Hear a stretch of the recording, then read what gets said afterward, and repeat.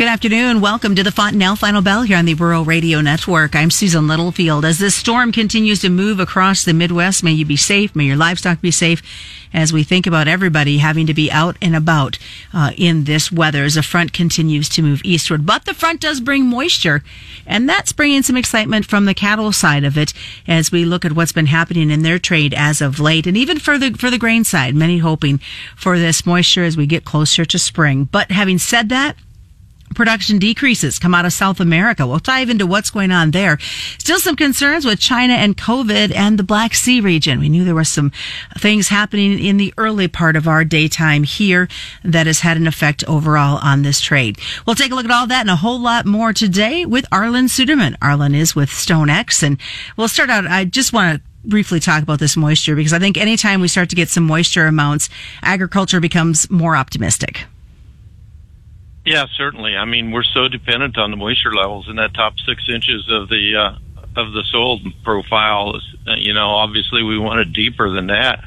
But our livelihood in agriculture really depends on that top 6 inches and what's present there from a standpoint of nutrients and water. And so after the drought that we've just come through in many parts of the southern plains, particularly probably the southwestern third of the Plains hard red winter wheat belt, still in significant drought. We hope that moisture continues to extend down south right on into the Texas panhandle.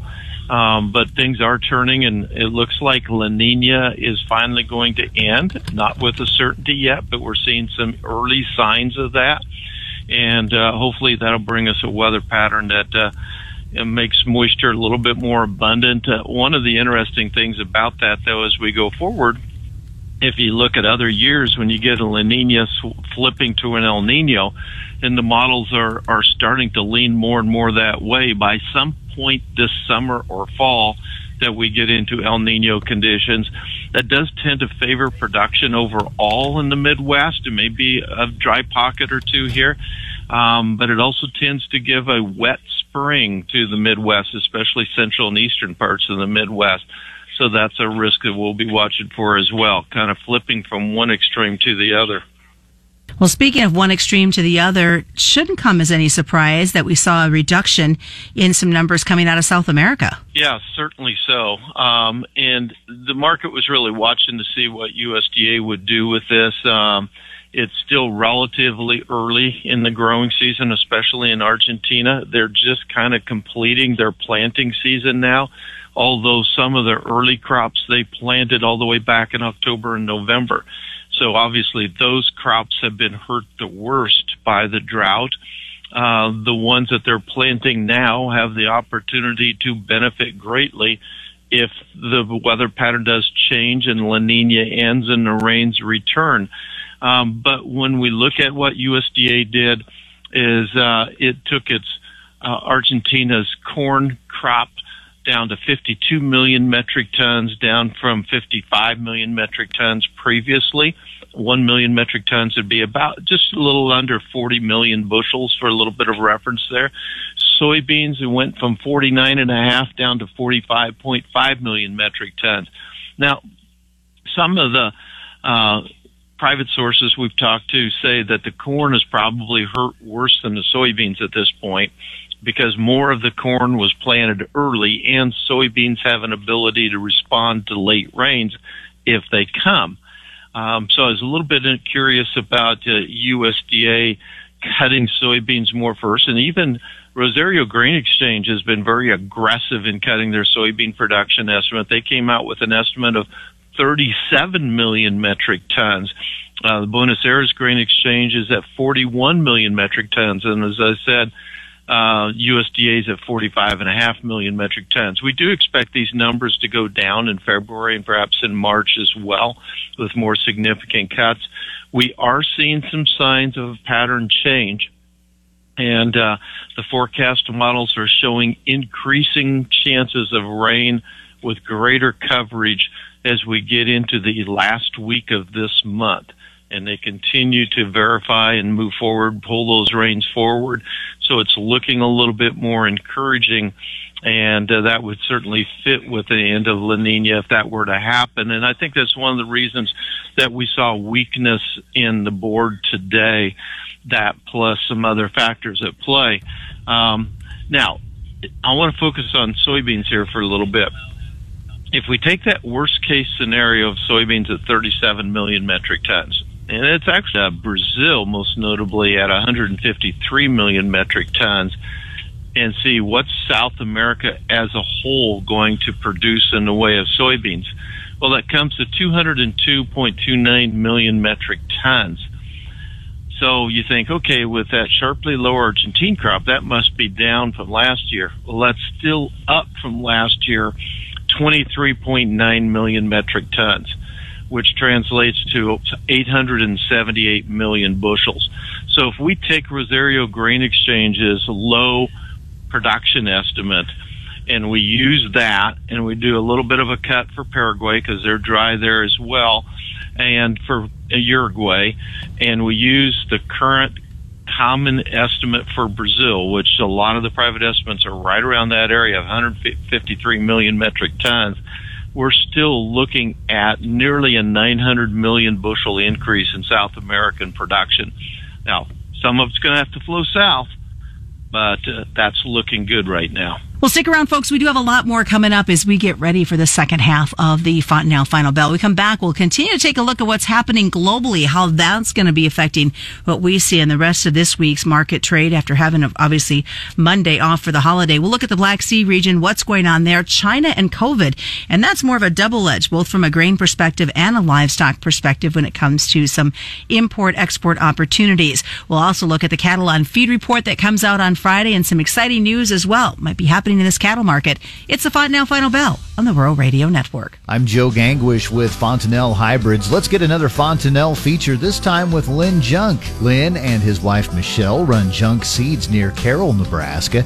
Lynn, you say being a dealer for Fontanelle has been enjoyable. How so? My favorite part about it is getting to help my customers, which most of them are family, friends, and neighbors, to make good decisions out in their field and to help them bring more dollars home. Let's talk about performance. How has Fontanelle performed on your own farm? The Fontanelle products on my farm have performed very well. The main thing I've been able to see is a consistency between the different hybrids and allowing me to have more flexibility on placement. It's nice to have numbers that are able to go in and out of difficult acres, but yet perform well on your better soils on the farm. It's just been very good, and quite frankly, it's increased my profit. That's Fontanelle dealer Lynn Junk. For more information, you can always contact Junk Seeds in the Carroll, Nebraska area or any local Fontanelle Hybrids dealer. Welcome back to the Fontanelle Final Bell here on the Rural Radio Network. I'm Susan Littlefield, continuing our conversation this afternoon with Arlan Suderman with StoneX. So we kind of were talking about all the global happenings that were, especially to South America, that is. Let's look at the Black Sea region. What are some new things that you're hearing out of there, and especially as the war continues, and they had some issues happening this morning? Well, the Black Sea continues to be a battlefield between Russia and Ukraine, obviously, and there are evidences that Russia may be regrouping and rebuilding its military. It has a tendency to throw masses of people at things, not necessarily well-trained or quality, but masses of people, and so it's talking about enlarging its military right now. It's really losing support at home from what we're able to learn for this prolonged war, with some wanting them to just end it and some wanting to say, okay, devote enough resources to actually win it. But the bottom line, though, is it continues to linger with Russia sending missiles deep into Ukraine from border to border, hitting infrastructure, hitting critical water and electricity sources, making life pretty miserable. And that is impacting agriculture, making it very difficult for them to produce. What we've seen is basically a 30 to 40% reduction, depending on the crop, this last year in production due to lack of acreage, loss of inputs, etc., loss of yield as a result of loss of inputs. And it looks like we'll see a similar type of reduction this coming year as well, depending on how this war continues to play out. Moving from crops from more intense input crops to more lighter input crops, in other words, toward more oil seeds, with the oil seeds that get more of a concentrated yield at a higher value that's in demand in overseas markets now. and so produce fewer bushels, so to speak, for a higher value per bushel with lower input costs. So it means more sunflowers, more soybeans, more rapeseed, those types of things. So less wheat, less corn overall. And so the bottom line is we did see Ukraine able to export this year as the grain initiative opened up those channels, and they continued to move things overland to the west. But they were largely exporting not just what they produced this year, but what they had still left over from the previous year in storage. That's going to continue to decline year in and year out now, and going to become more of a challenge.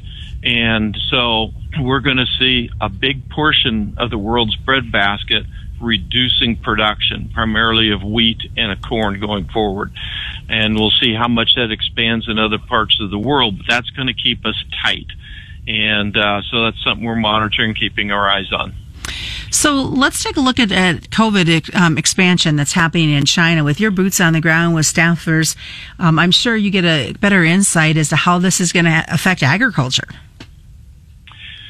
Yeah, certainly so. And I think it's not so much from the supply side, but the demand side is the expectation. And what we're seeing is their economy is rebounding much faster than what was expected. Originally, when China opened the doors, we thought maybe by the second half of this year, we would see China's economy come back. But we already saw when they were opening the door and COVID was rapidly spreading across the country that people were out spending money, and we saw a bump in their economic growth right at the end of the year in December, even as COVID was spreading. Now, COVID's had a big impact, and the impact still hasn't all been told. But after 3 years of restrictions, people are really anxious to travel. They're anxious to get back into restaurants. We're seeing lines at restaurants grow once again. And so as herd immunity continues to build and COVID is spreading across the country, I think, there's still a lot of questions about what the actual death toll is, especially in rural areas where there's less health care, et cetera.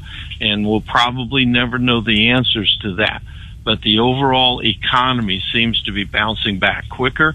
So we're expecting larger consumption of meat in the coming year, expectations that pork imports will start to rise again as we go deeper into this year, maybe in the second half of this year. Maybe inputs for corn will increase, perhaps soybeans, although Brazil's going to be well positioned for much of that. Certainly energy expectations that China may be responsible for an increase in demand for crude oil of 900,000 to 1 million barrels per day, and I've seen some estimates even higher than that. And in fact, when we look at global crude oil demand could go up almost 2 million barrels per day, and it's generally thought output can't expand that much. So energy prices could go up, and that could impact fertilizer as well. All right. Well, don't forget, folks, there is a cattle on feed report coming out later this week. We'll talk more about it on our program, The Cattle Call. In the meantime, Arlan, best way for folks to get a hold of you? StoneX.com or over on Twitter, ArlanFF101. All right. That is today's Fontanelle Final Bell, being brought to you by Fontanelle Hybrids and all your local dealers right here on the Rural Radio Network.